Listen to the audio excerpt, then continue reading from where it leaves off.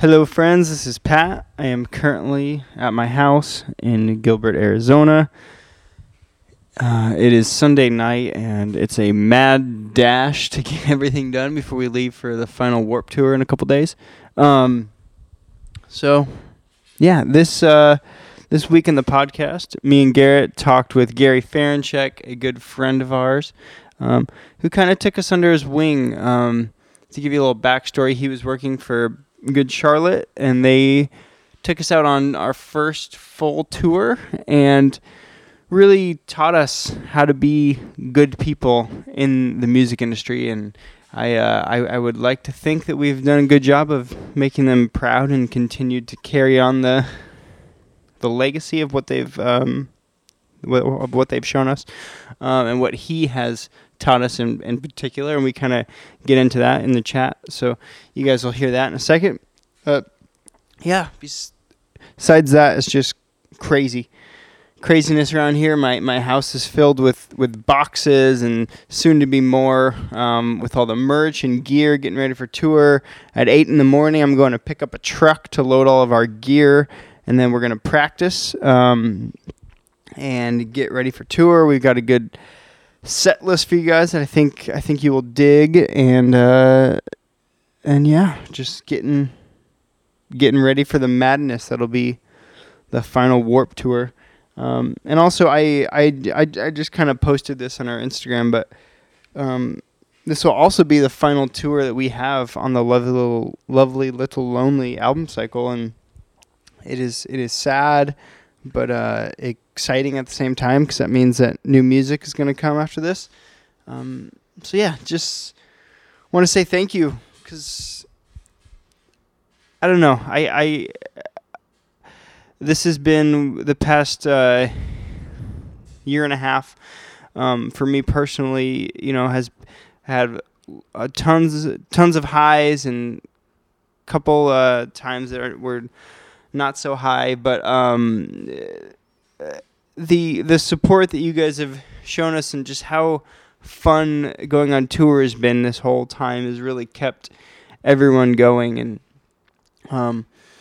thank you. And I think a lot of times you guys will say what the songs and the band means to you, but I don't know how often it is that we're able to share how much it means to us on a personal level, and how much it can help just get us through the day when times are hard. So I am sad to see this era end, but optimistic for the future, and I think we're just going to continue to make it more and more special. So thank you for the love, and we're going to get into the chat here with Gary, and I hope you guys are doing well, and I will talk to you soon. All the love. Bye.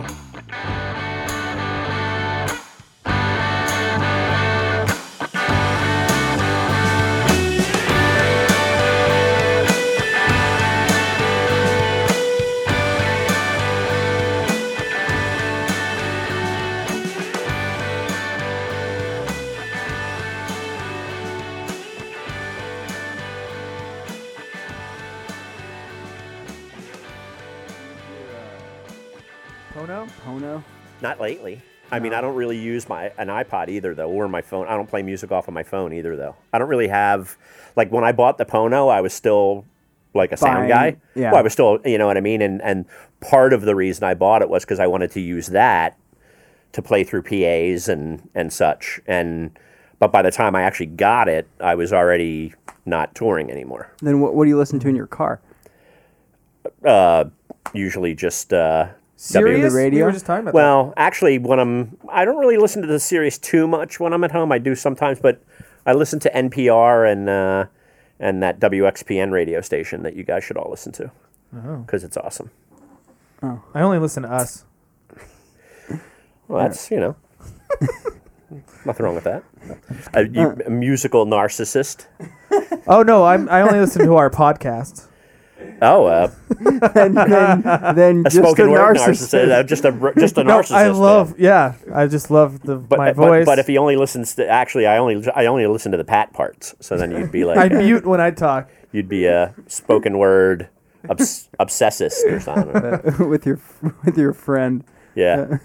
Well, Pat's got that very kind of a very sexy voice, don't you think? I mean, way better than my voice. It's a very sexy voice, Pat. Thanks. You could talk the pants off. I don't even know how to finish that. Why do you think he's on the phone all the time? True. Yeah, it's True. to show everyone. Well, you know what he's doing. Constantly. He's talking to people like Mike Marquis, but he's like or a Tim or whoever, who's trying to tell him how to run his business, and then he gets his sexy, sultry voice on, and then they completely agree with him. They just can't not agree. Yeah, I know he does that to me. It's so funny when he's convincing me that we need to do something, which is pretty easy. He'll call and be like, "We'll talk about something for a second," and then he's pretty good at getting to the point pretty fast, and he fucking it too. You know the point of your call. It's like, hey, I don't know if we should be doing this, and then within 2 seconds, I'm like, dude, I get it. I feel like I spend most of my life on the phone trying to convince people of well, I'll tell you things, what. I think the last person that disagreed with Pat disappeared. Like he somehow had that person disappeared. Yeah, I wonder who it was. Like Do you think buried we in the I can't talk about it. buried in the desert. Yeah, Yeah. we'd see that you would have to disappear. Yeah. Oh shit. I got to watch myself now. Yeah. Good thing you quit when you did. I got fired. You didn't get fired. You guys fired me. Well, I guess you kind of got fired. We'll get to the firing. Okay. we'll get there at some point. Do you want to know exactly how I got fired? Yeah. Are we just gonna go to it now? I was in L.A. All right, No. I'm not. This is not podcast material. Oh, okay. I was in L.A. Doing a rehearsal for Selena because she had some big UNICEF benefit that she would do every year, and so we were rehearsing for that. And my dad was sick, he was really sick. And when I left, things were looking up. Like he had been in the hospital for 2 weeks and wasn't doing well, and then things were kind of looking up. And I'm in my hotel room, and I get a call from my stepmother telling me that everything went bad, and they were basically, there was a priest in the room reading him his last rites. Oh my God. And I'm just like, man, and I'm talking to her, and then I hang up, and then 5 minutes later, Tim calls me and tells me I should not work for you guys anymore, and I should take the Selena. Oh no. Wow. And he's talking to me about it, and I'm just trying to hold it together. You know what I mean? I was like, Tim, I gotta go. Yeah. And then I just rain in the face. Yeah. All right, so let's go back to the beginning, not of your life yet, but of. I got you. So it's almost 10 years to the day of when we met. About 3.5 weeks. We figured it out last night. It was 9 years, 11 months, and 20 some days or something. whatever. So what do you remember about July 8th, 2008? Well, in Chicago, Illinois. What was the venue?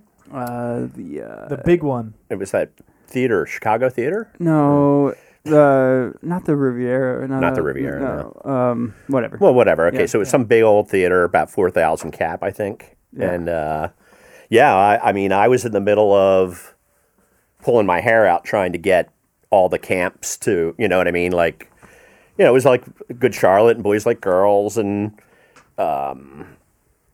it was the first time we had worked with them, you know what I mean? So it was I was PMing the whole thing. Mm-hmm. And yeah, I mean, it was kind of a mess, and there was this fourth band added to the bill that I didn't want.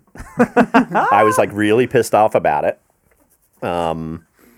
And it ended up being this band called The Maine. Yeah. And I just remember, first thing I remember is Peter Sellers standing there with his shimmering white big teeth, big smile, standing about 60 feet away from me, and somebody pointing at me, and then him walking over to me and just hi, we're with Maine, I'm Peter, and so we got you. I guess we got you loaded in, and you guys started to do your thing, and I had a million things to do, so I didn't really pay much attention. Besides, until fuck these little shits. Yeah. Well, I mean, I think I might have been over it by then, but then I just remember you guys, doors are open, and it's time for the main to go on, and I just remember seeing these 5 children, practically. I mean, just these skinny little fucks, all dressed the same, exactly the same, with okay, if I'm remembering correctly, black pants, white T-shirt, V-necks. Black vest, with the basketball shoes. And the Did gold. we wear the shoes? Yeah, and the first part of the tour. Yeah, and then with the gold, with this gold squiggly paint all over your And did we actually wear that shirt for a first couple shows? Yeah, I remember. And all I could think of is is this some sort of weirdo Mormon family band or something like that? Is this the I mean, I guess emo wouldn't have been the word, but is this the pop punk, I hate that term, Osmond family or something like that, you know what I mean? Yeah. Everybody had that kind haircut. of everybody had that kind of same wispy, kind of emo-y haircut, except for Pat. Pat was just straight long hair, and but only to here, it didn't really have only down to your neck, just past my ears. Yeah. And I just remember, I think the first thing I said to you guys collectively as a band was just are you guys all brothers or something? I gotta say, my first initial reaction was to be a little, it was kind of creepy. And then you guys went out and I understand now from speaking to you guys since then, a few times since then. We've talked a few times. That everybody was scared shitless, and you know what I mean, ready to play this huge show. But you kind of went out and just did your thing. I mean, I didn't. I remember being oh yeah, these guys are. You listen to the music for a little bit, and these guys are. These guys are all right, kind of. And then I think I don't know if it was if it was that night that I called Mark's attention to it, and I said, Mark, if I'm not mistaken, these guys kind of sound like Tom Petty meets the Replacements. And he agreed. So weird. And he agreed. He was like, you're right. I never understood the Replacements thing. We got it, the first thing we ever, someone, said that we sound like was the Replacements. And I was just like, what the fuck? A review of our first show that was in there. And we had never, not one of us had heard a Replacement song. Well, after that, I was I found a MySpace that had 2 songs that someone posted. I heard Unsatisfied. But I was and I remember hearing, I was I don't fucking get it at all. I don't get the reference. I mean, there was, I think part of it is John. I mean, not that necessarily Maybe that John heard him. Not necessarily that John, I'm not, sounds just like Paul Westerberg. I mean, that's not the case. But there is this kind of raw, almost folksy quality that they both have. Yeah. You'd never confuse the two or anything I'm not saying it's like that. I mean, Paul Westerberg's a little raspier than John, but John does have he can have kind of a raspy quality to his voice a little bit. And then there was just, I don't know. I mean, there was just something about, just the tones and, you know what I mean? It wasn't, this, it was just this thing, punk rock drummer, Yeah, this punk bass player. Yeah, I don't know. I mean, there was a lot of jumping around, and there were, I think there were, I think there were tracks on an iPod, which was, were you guys doing, Yeah. So you guys were doing tracks on an iPod, and, but I don't know. I mean, that was just kind of the thing. That's just what popped into my head, and so the creepy subsided because I have respect for Tom Petty and the Replacements. So it was just kind of oh, okay. And then, and then you guys were grew on us like warts. Little shits. Yeah. I mean, you saved us on that tour completely. Well, I mean, Well, not only just being like the best person, but also doing sound for us and well, sticking up for us. That was kind of like doing the sound for you. I just got so tired of like hearing what the house got. I'm not. I certainly don't go around trashing house sound guys, but pretty much night after night, you guys were getting really bad, totally mix. Butchered. You know what I mean? Just like, and it was just. So, it was, I finally was just like, all right, I'm just going to do this because I can't stand by and know that this is going on. You know what I mean? Like, I think once you guys kind of like worked your way under my skin a little bit and, we're always really nice every day in a room full of not so nice people. And I mean, people were cool on that tour. I mean, I made, got to know a lot of other people. And obviously I was out, I was specifically working for Good Charlotte, but I was also the production manager for the whole tour. But on the Good Charlotte front, we had been just hard at it already for that whole year. Mm-hmm. I mean, we were doing, we were going overseas for like 6 weeks, 7 weeks, 8 weeks at a time. And just like, so we were already just pretty much spent by that July. I mean, we were, you know what I mean? So I think, we were all kind of like, because that tour was, and then I think we did that tour. And then if I remember correctly, the rest of the year was just like some radio shows and some festivals and stuff like that. So we were winding down and, but then you guys would show up like middle of the day, a bunch of dirty little kids getting out of a van. Everybody else is in a bus, and miserable, and then you're in this, you guys are rolling in like a van, like just excited about like the fact that you even just woke up that morning, you know what I mean, and just big smile, hi Gary, that stuff. Everybody would say hi, and except for Pat didn't really say much. No, not. I mean, I'm not saying you didn't like, ignore or anything, but you were just not. Pat was off being crazy somewhere. You know what I mean? Like he was just doing, like he was kind of the baddie one. Yeah. Who knew, right? I know. Where was he? Yeah. Who knew that the man like kind of the man with the plan, so to speak, which is kind of Pat. Yes. Is very much so. Was also the kind of like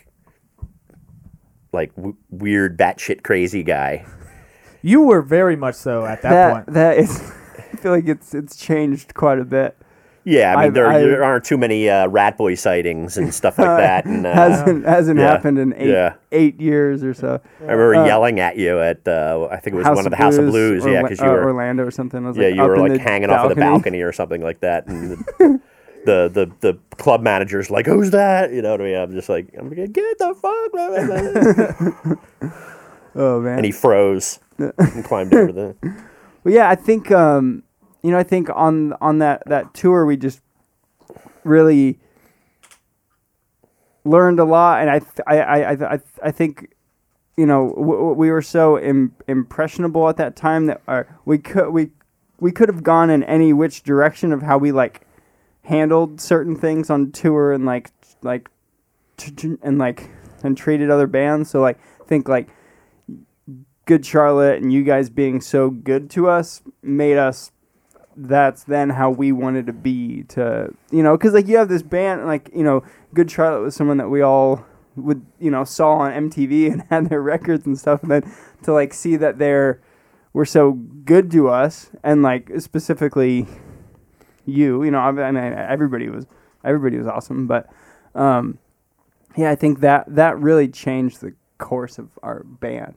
Oh yeah, I think we could have gone in so many different directions if we had other influences. Because I think like now was that the first tour where. I mean, was that the first tour with the van that the van, No. what I mean? Like, because I seem to remember at least when you showed up, it was clean. Like there was nothing on it. No, it happened on that. And then the writing started. And the first thing that I remember seeing, I I forget where we were. For some reason, I'm thinking L.A., but I'm thinking it was probably sooner than that. The first thing I remember seeing on the van is somebody had taken, and it was like that shoe polish paint kind of stuff. It was the thick one. Yeah, it was. Yeah, and it was like it would just it's stuff that would just wash off. Down the whole side of the van, it just said Kennedy Brock is sex. I was just like, wow.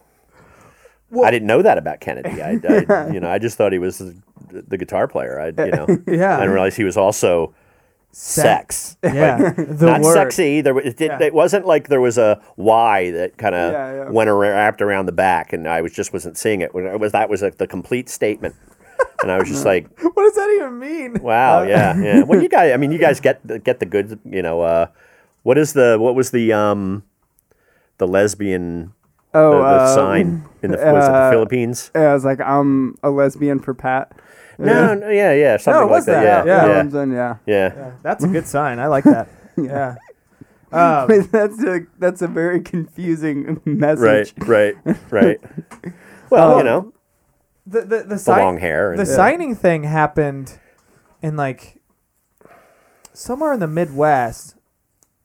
Yeah. And then I remember it happened. We were like, what the fuck? No! Our van's destroyed. Oh, we're so screwed. And then the next show, John told people said don't. And for some reason, we were parked. It was an amphitheater, and we were parked. The van wasn't behind a fence. Mm-hmm. And it was just like it was pretty much in the crowd. And on stage, John's like, please don't write on the van, please. And we walk to the van after the show, and that's when it got covered. Yeah. And then the whole thing over all the windows, the whole thing, and we're just like, what the fuck? and then we're just like, after that, we're just like, just go, just do it. Yeah. And all of a sudden, there's like spray paint, like with some like weird shit on it. That was like, that's probably like some weird gang thing. Oh man. Yeah, but it was pretty funny because by the end of that tour, I mean, you almost couldn't even tell what color the van was originally. It's just like writing over writing over writing. Yeah, it was so funny. We did it. Yeah, or people did it. Yeah. So, all right. I think I kind of know the story, but you starting off, I think there's a. And as we get older into our band, I think there's more people, like after every show, there's multiple people that come up to me and they're like, I want to be, it's some girl and she's like, I want to do sound, or I want to be a merch person, I want to tour, and then it's just like, or I want to be a band, and it seems to be such a common thing. And people just don't know how to start, people just don't know how to begin. What you just started a friend's band asked you to come on tour? Well, actually, it was. I mean, my roommate was a drummer. I was living in the city. I was living in downtown Philly. Yeah. My roommate was a drummer. He didn't have a car. I had a car. So we would pack his drums up into my car, and I would drive him to his gigs. And, it was just like a local kind of punk rock thing, mid-'80s. And, so I'd get there early and help him bring his stuff in, and then I'd just kind of help them. And they were all my friends, kind of help everybody set up. And then I would just be there, and then the show would happen, and I would be helping out. And then I would help them pack up and then go somewhere and get food after the show, and then go back home. And then they started doing it they started getting gigs a couple hours away, maybe up in Connecticut or down in Baltimore or DC or whatever. And it would be 3 or 4 cars, caravanning with band gear, you know what I mean? There was no van or anything like that. So I just kind of, and I just enjoyed it, you know what I mean? I just kind of enjoyed that whole scene, it was and it wasn't all ages shows were only at Elks Lodges or some dude's garage, or there were clubs in Philly where it was literally 4 or 5 people rented a house and they would do shows in their basement. I mean, those were the shows, these were the kinds of shows they were doing. And but it was something to do. I mean, it was fun and it was something to do. And then they bought a van, for like $400 and started getting, gigs a little, maybe do a 2 or 3 show thing out to Chicago or something like that. And it just became like, because I had dropped out of college and I was just kind of like, I had nothing, I had no plans, you know what I mean? Like for the rest of my life, I had no plans. And so I would just do, and then it just became a thing, well, hey, can you do us a favor? Tell the sound guy not to do this or tell the sound guy not to do that. And I had a couple friends who kind of knew how to do sound that could kind of show me, well, this is a fader. You turn this up and the guitar goes louder and quieter. And I just kind of like went from kind of keeping tabs on the house sound guy to kind of like elbowing my way back behind there. Yeah. And just picked it up, and then it was convenient for me to, go to the promoter and get the money at the end of the night. And so it just so I just, that's exactly how it happened. I mean, there weren't like, there are a couple things that exist that are very, prevalent now that weren't then, which would be like a place to go. Like if you want to be a sound guy, you can go to school now. Yeah. You know what I mean? And it's not that they didn't exist, but it wasn't really very well known. You know what I mean? And you can go to school now for like live entertainment management or whatever. There's all these schools you can go to now for that kind of stuff. Or other people kind of would get started where they started working, maybe just working in a warehouse for a sound company. Yeah. Then they'd start getting put on gigs, just wiring shit, and then slowly get to start working And like I said, now everybody goes to school, and then.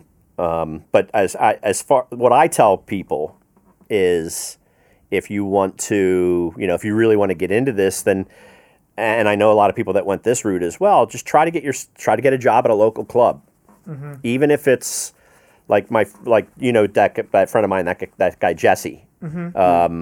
He started out as he was like we'd call him the candy counter girl, like basically he worked the candy counter and the soda at sell soda and candy at the TLA. Yeah. And then he'd want to be more involved, just like, oh well, you know what, show up a couple hours earlier and help us push gear in the door. And then he started kind of getting interested in the lights, and Brownie, the lighting guy there, would just kind of take him under his wing and kind of show him how to do lights. And he also was in a band, he's in like a local band, and so he knows how to play some stuff. And now, I mean, he does everything from like, hired gun. He was the hired gun for 303 for a while. He was, he goes out on tours and is a lighting guy, or he's a monitor guy, or he's the keyboard player. Like he and now he's like just always out on tour, and another kid, the stage man, the guy who's currently the stage manager for Shawn Mendes, is a kid that was working at the TLA that when I first got hired for Good Charlotte and we needed a guy to help out, then we could only pay him like $300 a week. I went to this 19-year-old kid and was like, hey, you want to go on tour? They're like, yeah, and then, and now he's stage managing like, big shows, that's what we talk about it all the time, but like so much of it is just being a good person who wants to work. Exactly. I mean, there's so many people that, we were on their first tour. I mean, even for us, it was like people that are like slightly younger than us that were on tour, and they were like doing their first tour, and they were just like trying to do everything, and maybe they were like totally didn't know what was going on and just be like flying by the seat of their pants, just like going for it. But they were just good people, and then all of a sudden they get one job that's like a little bit better, and then they get hired from this because it was like everyone's kind of this weird circle of stuff. So it's like it's just so much of just putting yourself into the spot. Yeah, and then you get a job. Like Brad Lake is a really good example of like. I mean, the first time that you would have met him was on tour with us, right? And he was Mayday's drum tech. But Brad hit me up when we were starting. Like, we were a band for like 2 months. And he was hitting me up on MySpace being like, hey, I just want, and he was like probably 16. He was like, hey, I just want to work if there's anything. And like, I remember thinking he was like, oh, he's kind of annoying. Like he'd always hit me up. Right, yeah. And I was just like, persistent, whatever. But I was like, yeah. And then all of a sudden he's out with, Mayday and then All Time Low or whatever. And it's just like, holy shit, that dude's like, someone just said yeah to him, and now he has a job. And now he's out with 21 Pilots. It's just like, making more money than you can spend, like just killing it. Yeah. It's crazy. No, I mean, it is, there are still people that do come up that way, and it's a matter of just being willing to just jump in and help out, ask questions. And understand that's going to take time. Exactly. It's going to take, especially if you're talking about something technical, whether it's becoming a guitar tech or a backline tech or a sound guy or a lighting person. That's not like, especially like, I mean, the thing about sound is it's like, well, you can't tell how somebody else hears things. Yeah. You know what I mean? So there is like a, some people just won't be able to do it. You know what I mean? Like, they might be able to work for a sound company, but to actually mix, I mean, and, I'm not saying there's like a gift or anything like that, but some people just, and like being a lighting person, you know what I mean? Like I could go and I could work a lighting console. I would love to see your lighting show. I could work a lighting console for a show, you know what I mean? Like I could step behind there and actually blink the lights and keep it somewhat in time with the music and all that kind of stuff. But I mean, there's a whole thing about you've got to design it. You know what I mean? You've got to. There's a whole design factor that, I'm not that guy. I'm not a. You know what I mean? So, I just, you know what I mean? And as far as the sound thing, it was just like, I mean, I was like everybody else. I just would go to a concert when I was a teenager, and there'd be that area where people would stand out in the middle of the arena floor and obviously work, but I had no concept of a mixing console and all that kind of stuff, and it's just kind of like I just got, you know what I mean? It just kind of happened, and that's kind of the way everything has kind of happened. Like, I was working for this little local band, and they played at the Trocadero. They played some like 10-band show at the Trocadero, and some other guy from the city who was more of a national, he would do a little more national touring. He heard my mix and he really liked it, and it was just like, hey, would you come on tour with me, and I can pay you $50 a show, not a day, but a show, so it would be, and so I was just like, oh yeah, so that was like my first paid tour gig was touring and doing sound for a 3-piece. So it was just the 4 of us, and if we did 4 shows that week, I got $200. If we got 5 shows that week, I got $250, And then the other thing was kind of getting again, I got a job at my first house sound gig was at this little bar, the Khyber Pass in Philly. The owner, the guy the owner at the time had just bought it, he had a second room where the bands would come in, they'd bring their own PA, and he'd see all these couple hundred people coming in, paying money at the door, and he's just like, holy crap, I want to get in on that. So my roommate was the bartender. I was the only guy he knew that did sound, even though I barely knew what I was doing. And he's like, so if I paid you, and I put up some money, would you install a PA and then work it? And I was like, fuck yeah. Hell yeah, you know what I mean? And so he put up some money. I picked out some stuff. We put it in. I'd work it. I'd blow it up. I'd learn why I blew it up. You know what I mean? And fix it, and then do it again, and then blow it up again for some other reason, and then fix it. Was smart enough to get like speakers that were like lifetime guarantee speakers, and things like that. So if you broke it, they'd just replace it. But but it was 3 bands a night, 6 nights a week. Yeah. So I'm mixing 18 bands a week. That was a great. How you figure it out? That was a great learning experience. I'm sure every band sound different. So it's like one dude has a there was fucking trumpet. There were Grateful Dead cover bands, and there were punk rock bands. I mean, but this was also a place that like Smashing Pumpkins played there, and when they were playing in front of 200 people, what I mean? Like Soul Asylum would come in, and the Rollins band, you know what I mean? There are a lot of these small, a lot of these bands were kind of coming in and playing these, to 200 people or 150 people or whatever, and then ended up, obviously getting bigger. And then that guy bought the Trocadero. It was like 1,200 seats. So I went from 200-seater to a 1,200-seater. Yeah. And then kind of ran that, and and then just and then meeting other bands, getting other tours, and just kind of just these doors kind of open or present themselves, and you just have to decide whether you're going to step through it or not. And I've always felt like I was a little bit of a fraud the whole time. Yeah. You know what I mean? Like, I still feel like that. I think that's how everybody feels about their life. You know, Yeah, I think everyone just always feels like they're just bullshitting and like and faking it, and they think that everybody has it figured out, and they don't. Yeah, they don't realize that like they don't. You know, like I mean, it's like and going from that to like then all of a sudden doing bands that are like flying all over the world and doing all the major TV shows and arena tours and stuff like that. And how much do you attribute? I mean, you just kind of happened upon Good Charlotte, like upon like working for them when they weren't very big. Well, and I literally I was home I actually had been out on tour with Guar for a little while, but about 2 years, maybe a year and a half, something like that. And I was tour managing and doing front of house for them. And I was back in Philly, and I was at the local. had been working for Electric Factory Concerts, which was the big promoter in Philly before Live Nation bought them out. And I was just standing in my friend's office, and the head buyer comes in, and he's like, "Oh, you're back. Yeah, how did it go? Okay. Hey, you know what? This friend of mine has this new band. He's never managed a band before, and he's managing this band.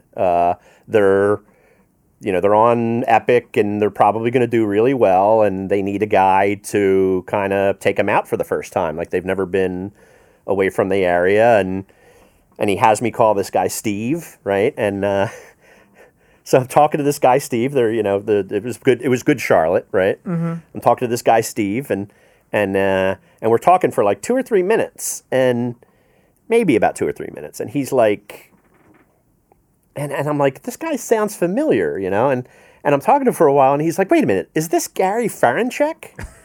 And I was like, yeah. And I was like, wait a minute, is this Steve Feinberg? And he's like, yeah. And like years previous, he worked at that. He was a bar back and part-time bartender at that bar that I got my first house sound gig in. Wow. And he was in a band called the Chowderheads, and I used to mix them like every so often and stuff like that. So it was just like, oh my Chowderheads, God, it's just like, well, that. come on up to New York, meet the guys, you know what I mean? And so I went up to New York and I met them, and they were like 18 or I think Billy might have been 18. I mean, he might have still been 17, but he was probably 18. I mean, but he had just graduated high school like the month before I met them, and then so it was just kind of like, okay, well, the money was crap, and it was back in a van, and you know what I mean. But it was just kind of like, all right, and then just kind of jumped in a van with Good Charlotte. And were you looking at it like? Did you feel like they had the potential to become bigger than anything that you'd done before, so that you thought that maybe that was like your ticket to being able to work at a bigger level, or you didn't put that much thought into it? And no. Like, I did, because I felt like they had a machine behind them. Yeah. That seemed like they were gonna do well, but then when I met them, and they were fantastic, what I mean? Yeah. But I mean, it was just like, it was also kind of like, it kind of like, I really did not know where music was going at the time. You know what I mean? Like, I really did not understand. And I heard their first song, I heard like that song, Little Things. And and I was just like, what? I don't even know what this is. Like, but but the thing is that also in Philly on the local, like, alternative rock station, they had gotten a copy of the Little Things demo, and were playing it in regular rotation. Wow. In Philly. And Philly was actually, like DC says, they broke, but Philly was actually the first town that they kind of really broke in. And they were playing it throughout the year, like on the station, and it was the second most requested song of the year. Wow. On this pretty major radio station in a major U.S. market. And so, I mean, so there's, I mean, yeah, so it really had a feel like, wow, this is really going to become something. But I just didn't know, like one of the first tours we did was with Eve 6, and Eve 6 was like, they were just about to plateau, basically. They had a couple, but it was just like the whole thing was like a lot of all these tracks, and the drums were all samples, like you know what I mean? From Eve 6? Eve 6, yeah. This is Eve 6, you know what I mean? And I just kind of was just like, wow, this is really weird. Like, is this, like, what direction is this going? Like, and is this what this band is going to be? Yeah. And then our next tour was the Phoenix TX Newfound Glory tour, where Good Charlotte was playing second out of 4. And that was just kind of like, okay, this is more like it. You know what I mean? It's just like, it's just in these just dirty clubs and you know what I mean? And the band and the GC guys learned a lot on that tour. Like they I think it really helped shape them as like that tour, I think, showed them what really playing live was all about. Yeah. You know what I mean? Like, cause they were, they would do, I mean, they would put out a good, they would do a good thing, but they were also the band that had like the kids lined up around the corner, you know what I mean, and doing great on merch, you know what I mean, and stuff like that. So, but yeah, I mean, it was pretty quick where I saw like, wow, okay, I really do feel good about this. Did a couple other tours. They did a tour with supporting MXPX, and that went really well, and a couple other things over the year, and then did Warped Tour 2 years in a row, and then by that time, I mean, of course, we did Warped Tour. The first Warped Tour we did, we probably had the shittiest bus on the tour, and then Civic Tour, and then it was just it just went, I remember when Lifestyles broke, you know what I mean, and then it was just it was 150 miles an hour for like a few years after that, like all year long, so it definitely.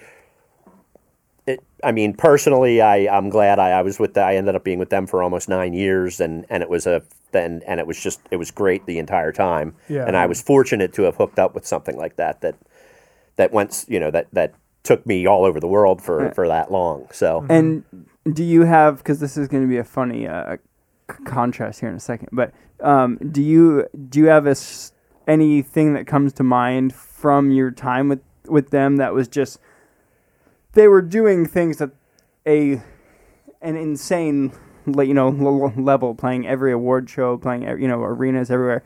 Do you have like the one thing that sticks out the most as like, this was just the craziest. I didn't think I'd be a part of something like, just some guy from, New Jersey doing sound ended up with all these people that you felt like you didn't belong with, or Well, yeah, I mean, we did like one year they were invited to, or Benji and Joel were invited to play acoustic at the Neil Young Bridge School benefit. Oh yeah. So we got to we were flown in. We go to Neil Young's house for dinner. And there's Crosby, Stills, and Nash are there, and just all, Linda Ronstadt's there, and Emmylou Harris is there, and just like all these just huge, Yeah. And that was like, all right, this is really surreal. This is. And didn't you talk to Neil? Oh yeah, a few times. He kept creeping up on me. Like I'm standing in his den. Like he's got his whole record collection is just sitting right there, and I'm just kind of looking at his record. I'm in this room all alone, and I'm like kind of looking at Neil Young's record collection, and then I kind of feel this presence, and I turn around, and he's just standing there like looking at me, and I was just like, oh, and he's like, oh no, keep you're well, and I was just and then it's just small talk, like, wow, you have a lot of really great records. Oh, thank you, and then a little bit later on, I'm looking at a car he's got, and out in the driveway, this like freshly restored like late 50s Jeepster, it's this Willys Jeepster, and I'm looking at that, and then all of a sudden he's there, just like, and I'm just like... Neil Young had a crush on you, Gary. Yeah. He's telling me about how he drove, he drove that car from L.A. up to where he currently lives in like 67 or 68, and he's had it ever since. And Jesus Christ. and then we were at the show, and they did a thing. They do like a silent auction thing, and there's this one huge poster, almost not quite life size, but this massive poster of Neil Young playing some concert like from 40 years ago, like early 70s. And got the long hair, and the sideburns are just like massive, And I'm looking at that, and I'm just looking at it, and I'm looking at other stuff, and I'm looking at the picture, and then he's right there. He's like, and I'm like, oh, I was just like, so I was like, that's quite the set of chops you got going on there, And he's like, yeah. I was like, so what year? And he's like, well, yeah. He's like, I pretty much gauge the year by the sideburns. Like he's like, I think they're like about 1972 sideburns right there. Oh my God. But yeah, it was just really kind of surreal. The going to George Lucas's house thing. Yeah. Watching the new Revenge Star of the Wars Sith, movie, Revenge of the Sith, with him and the producers and the Good Charlotte guys, and that would fuck me up. Yeah, that was and they played on TRL that day, which is kind of funny because the whole TRL thing where I don't know if I'm exposing anything, but I didn't sign an NDA, so where it's like 2 weeks before an episode of TRL and we already knew we were going to be number one because we were playing the song live. Yeah, I think we Believe was the song that they played at the time. They fucking lied to us. Yeah, TRL was. They fucking lied to us, Pat. Whenever a band played live on TRL, it was booked like a week or two before. So they kind of knew who was going to win. Like weeks ahead of time, even though it was supposed to be that day. But all right, your childhood fails. So going from all of those crazy experiences, and then deciding to come on tour with us and be in a van and be staying, I remember one particular interesting time of being in San Antonio at this hotel that was like it was like tropical I remember themed. I remember tropical murals all over the walls. Tropical murals over the walls, and hardcore porn was only porn the only thing on the TV. There was like burns in the toilet seats and people doing drugs and cockroach. Dude, I slept cockroaches. I slept with all my clothes on and a hoodie, and I was like, oh God, I was terrified. So and making a quarter of the money maybe. Why? Why would you decide to do because you guys are kind of like infectious and and you have a way of endearing yourselves to people where they'll do things that they never thought they would ever do. So you have a way of doing that, and yes, it was kind of nutty. I mean, keep in mind that at least for a good portion of it, I had the pleasure of rooming with Pat, which could be pretty interesting at times. Just Pat's a pretty interesting character. Always got something going on, some weirdness going on. Again, back in the day, these are younger days.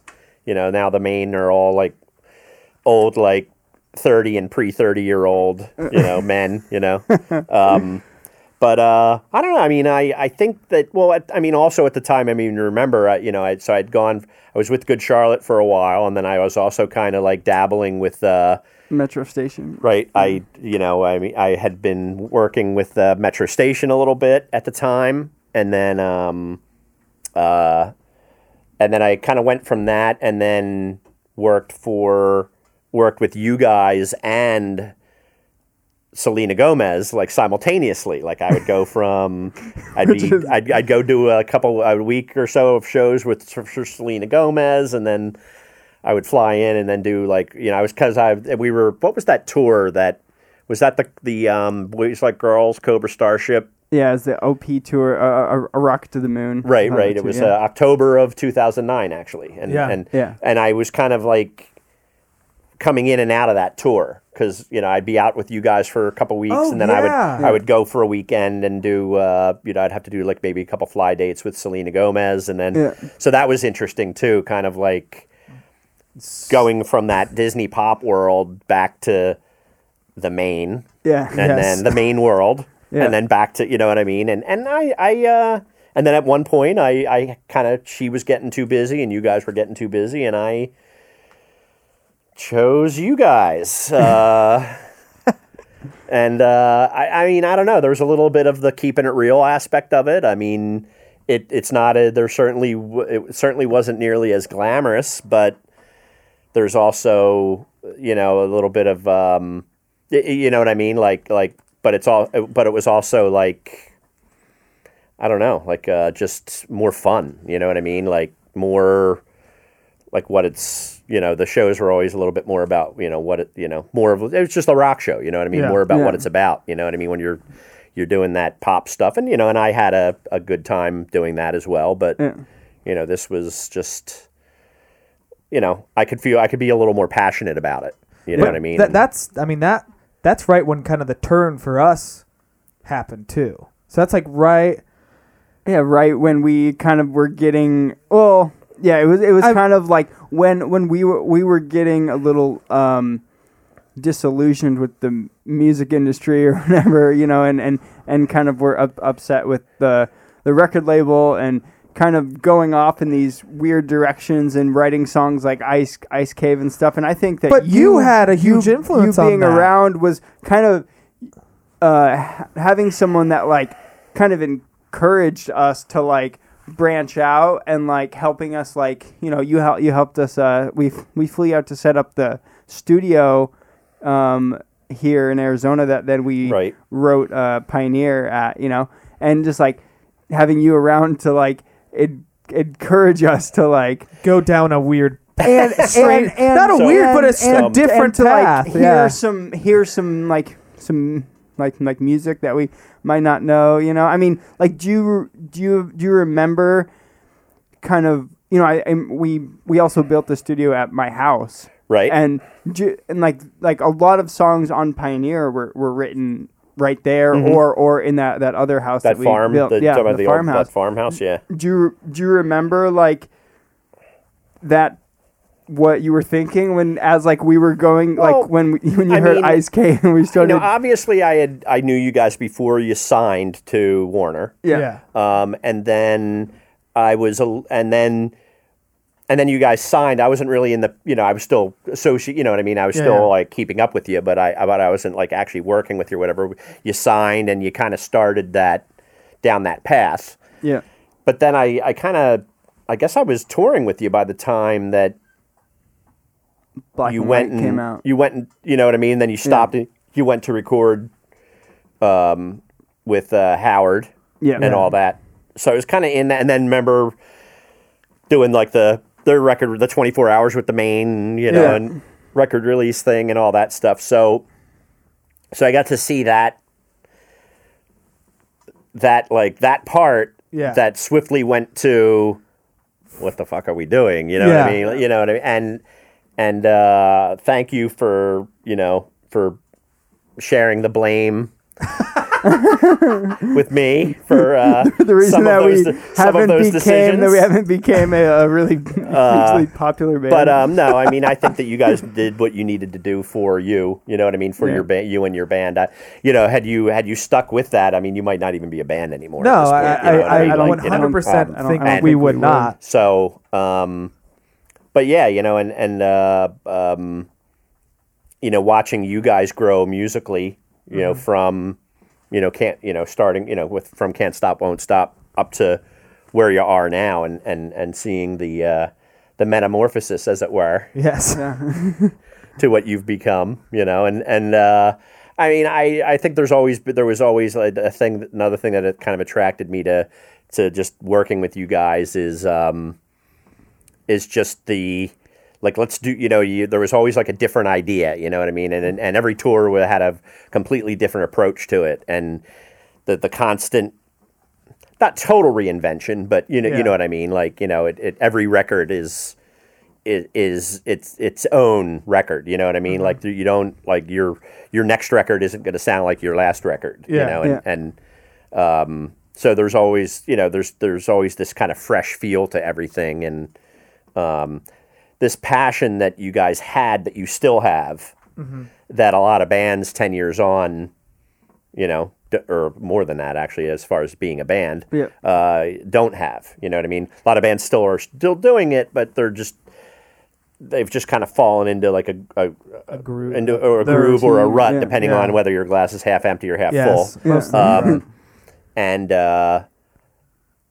just do what they do. You know what I mean? You guys, you're always kind of like keeping it exciting, and that was something that really kind of attracted me to being around. You know what I mean? And then also, like, when you guys were on that Soundtrack of the Summer tour, seeing the joy that you guys were bringing, were getting out of what you were doing every day, but also the joy that you were bringing and sharing. You know what I mean? With not just with your fans, but just kind of like the great vibe that you guys were giving off to all of us. Also, kind of made you guys like it made me like it kind of reminded me. It was like after a very long, hard, and when I say hard, it wasn't. I don't mean bad that in a bad way, but it was a slog. That year was a. I mean, we were doing things like with Good Charlotte. We were doing things like 3 TV shows in 3 different countries in one day. Yeah. You know what I mean? Like, or okay, we got to play this gig in London, and then we have to get to the airport in 40 minutes and get on a plane and then go some other country and do something. You know what I mean? Or 2 festivals in 2 different countries in one day. You know what I mean? So like insane. We were doing stuff like that all the time, and it was exciting and but also exhausting. You know what I mean? And it's kind of like when you kind of get together and you okay, we're gonna do this, and you do it, and it's successful, and you get a lot of energy out of that and all that kind of stuff. But when you're doing that constantly, it can just be draining. You know what I mean? Physically and mentally draining. Whereas again, so we went into that Soundtrack of the Summer tour just very already kind of beat up from the previous year, and you guys kind of like brought this really awesome energy that you couldn't help but just spread. And it was kind of just a reminder of what it's all about, and so that's, I know you guys say that you got a lot from me and from Mark Holloway, the tour manager, helped you guys out a lot, and the Good Charlotte guys took you under their wing, and it's kind of funny because everybody, bringing you guys onto that tour, it was just kind of like, okay, and I was like, oh geez, we gotta have this 4th band, and then almost immediately, the pretty much the Good Charlotte camp, like it was almost like we adopted you guys. Like you guys were like, you guys were like, exactly you guys were like puppies. Yeah, you guys were like puppies. Oh, puppies. I mean, it's one of, just thinking back on it, it's just like I feel so different than that, but I also don't. Like, it's such a strange, because it doesn't feel that far off. Like, the 10 years ago, but it's really gone by fast. Yeah, and the thing, absolutely. I feel like, at least in me, like, I don't feel like we lost all of that thing, but like, we're still excited about yeah, well, I mean, you guys still have part of that, which is part of why you're still, I mean, not only are you guys just still a band, but you're still keeping it new and fresh, and you still are, like, you don't come home from a tour and run away from each other. Yeah. Or run away from the band. You know what I mean? You come home from a tour and you all still live in the same general area, and you still, we're going to go, so and so is going to have a get together, and most of you or all of you are going to be there, and you do your basketball thing, which is which is incredible. You know what I mean? It's just a basketball game, you know what I mean? Yeah. But it's just really awesome that you guys still keep it together as a, like you're still even when you're home, you're still a group. Yeah. You know what I mean? You're still like you're a group of individuals that make a single entity that does not just fragment when you get off the bus and get home. Yeah. You know, and so that's, you know, you guys are all part of each other's lives, and that's something to be, you know, that's something that I think keeps you guys where you're at and able to just keep this thing going and still do well and be happy in what you're doing. Yeah. Do you have any story that you like that is appropriate? Not banana farts? Yeah, not banana farts, or not like us having a blunt smoking contest in Amsterdam and me freaking out more than everybody else that was on mushrooms. Do you have any stories that people maybe wouldn't know about us, or is there any or like, I guess, any like memories that you think you'll always have from your time with us on tour, or any kind of insight on any of us that would be interesting? Well, people? I mean, it's kind of hard to think about with, you know what I mean, without being able to give it you know, on the spot. I mean, for me, it was just, I mean, part of it, one thing is that, like, it's funny how much I thought I knew you guys before I actually got on a bus with you. And then, like, when I actually got on a bus with you and really kind of was with you at all times. Yeah. And then getting on airplanes with you and you know what I mean? And you know, I was just like, wow, these guys are pretty freaking batty. Like, you know what I mean? Like, but in a good way, you know, in a good fun way. But, you know, and then like, and then also meeting like your families and your friends from home and stuff like that. It's just like, wow, this is like a pretty incredible group of people that are really freaking awesome, but silly as hell. Like, you know, I mean, I don't know. Hearing like you and Tim talk. Oh, like, well, yeah, Tim and I like just argue incessantly. But you know, there's always somebody in a group that I'll end up like arguing with all the time. You know, but yeah, I mean, I don't know. I mean, going to Brazil with you guys for the first time, like your first time in Brazil, was just insane. Yeah, like that's something that'll really. I mean, everything kind of, you know, I mean, our whole time together is stuck, you know, is definitely in there. But going to Brazil with you guys for the first time, and then you guys encountering that, like,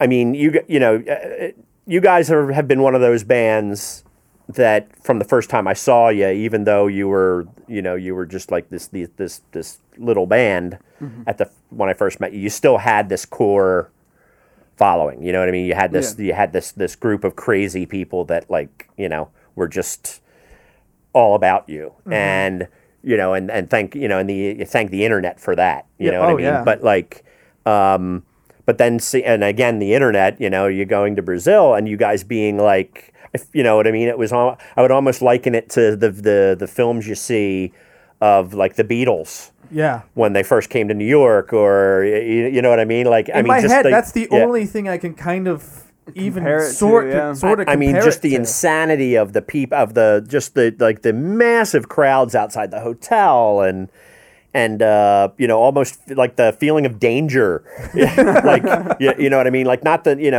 your typical, like, you know, how they warn you, like you're in Brazil, oh, don't go out, you know what I mean, stuff like that. You're gonna get mugged or whatever. But I just mean, like, you know, especially, and then being with, like, you know, there's just me and Pat, and, you know, Pat, well, I mean, you might be like 2 or 3 pounds heavier than you were in, you know, 2010 or whatever, 2011. But, you know, say like Pat, who just like could be trampled, like in a second, you know what I mean? Like, you know, so I'm just thinking about, oh my God, like I need to, like, grab a hold of this guy's belt or something. Like I need to make sure that this guy doesn't get sucked in. And, but yeah, I mean, it was just like, just that whole thing was just absolutely nuts. and yeah,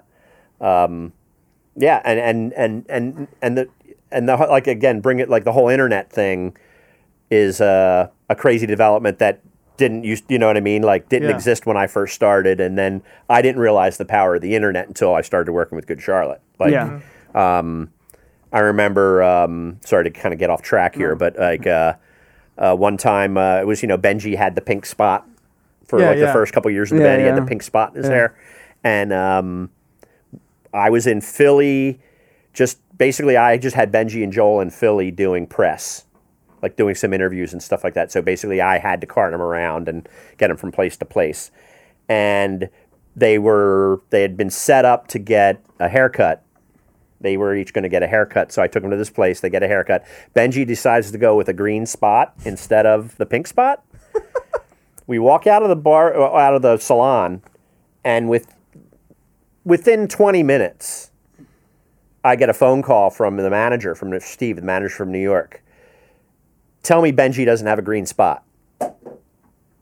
I'm like looking around. I'm like, what the hell how do you, he's like, somebody posted, or somebody, I don't know what you would post on that in the year 2000, but whatever. I don't even know. Live journal. Yeah, or something. But, he knew within 20 minutes. That's fucking crazy. And you know what I mean? And I really had no concept. I think I owned my first computer for like, a month at that point. You know what I mean? Like, so, but the internet obviously has a lot to do with, every band can be widely known all over the world without ever even leaving their hometown, which is nuts. Totally. I guess I just want to say thank you, and I hope that you understand how much of an impact that you've had on our band and us as people. And it's I don't think you would be here without you being a part of what we've done. So I definitely have my life pre-Gary and then post-Gary. Well, I kind of consider you guys the same way, though. You guys have added. You know what I mean? It's just like you guys are so much younger than I am, but yet, you know what I mean? Like I feel like you guys don't seem ageist at all. You know what I mean? Like you're very welcoming and you guys have been not ageist. Yeah, and you guys, I would say, have done as much for me as I've apparently done for you, and I appreciate that as well. Well, we love you, Gary. Love you guys too. Yeah. All right. Well, we're gonna. And you did a podcast. There you go. You did a podcast. Now my first one. Now we're gonna start working on the finishing up the old Warped Tour set list here. So. Fuck. All right. We have just too many songs now. It's hard to pick an 8-song set.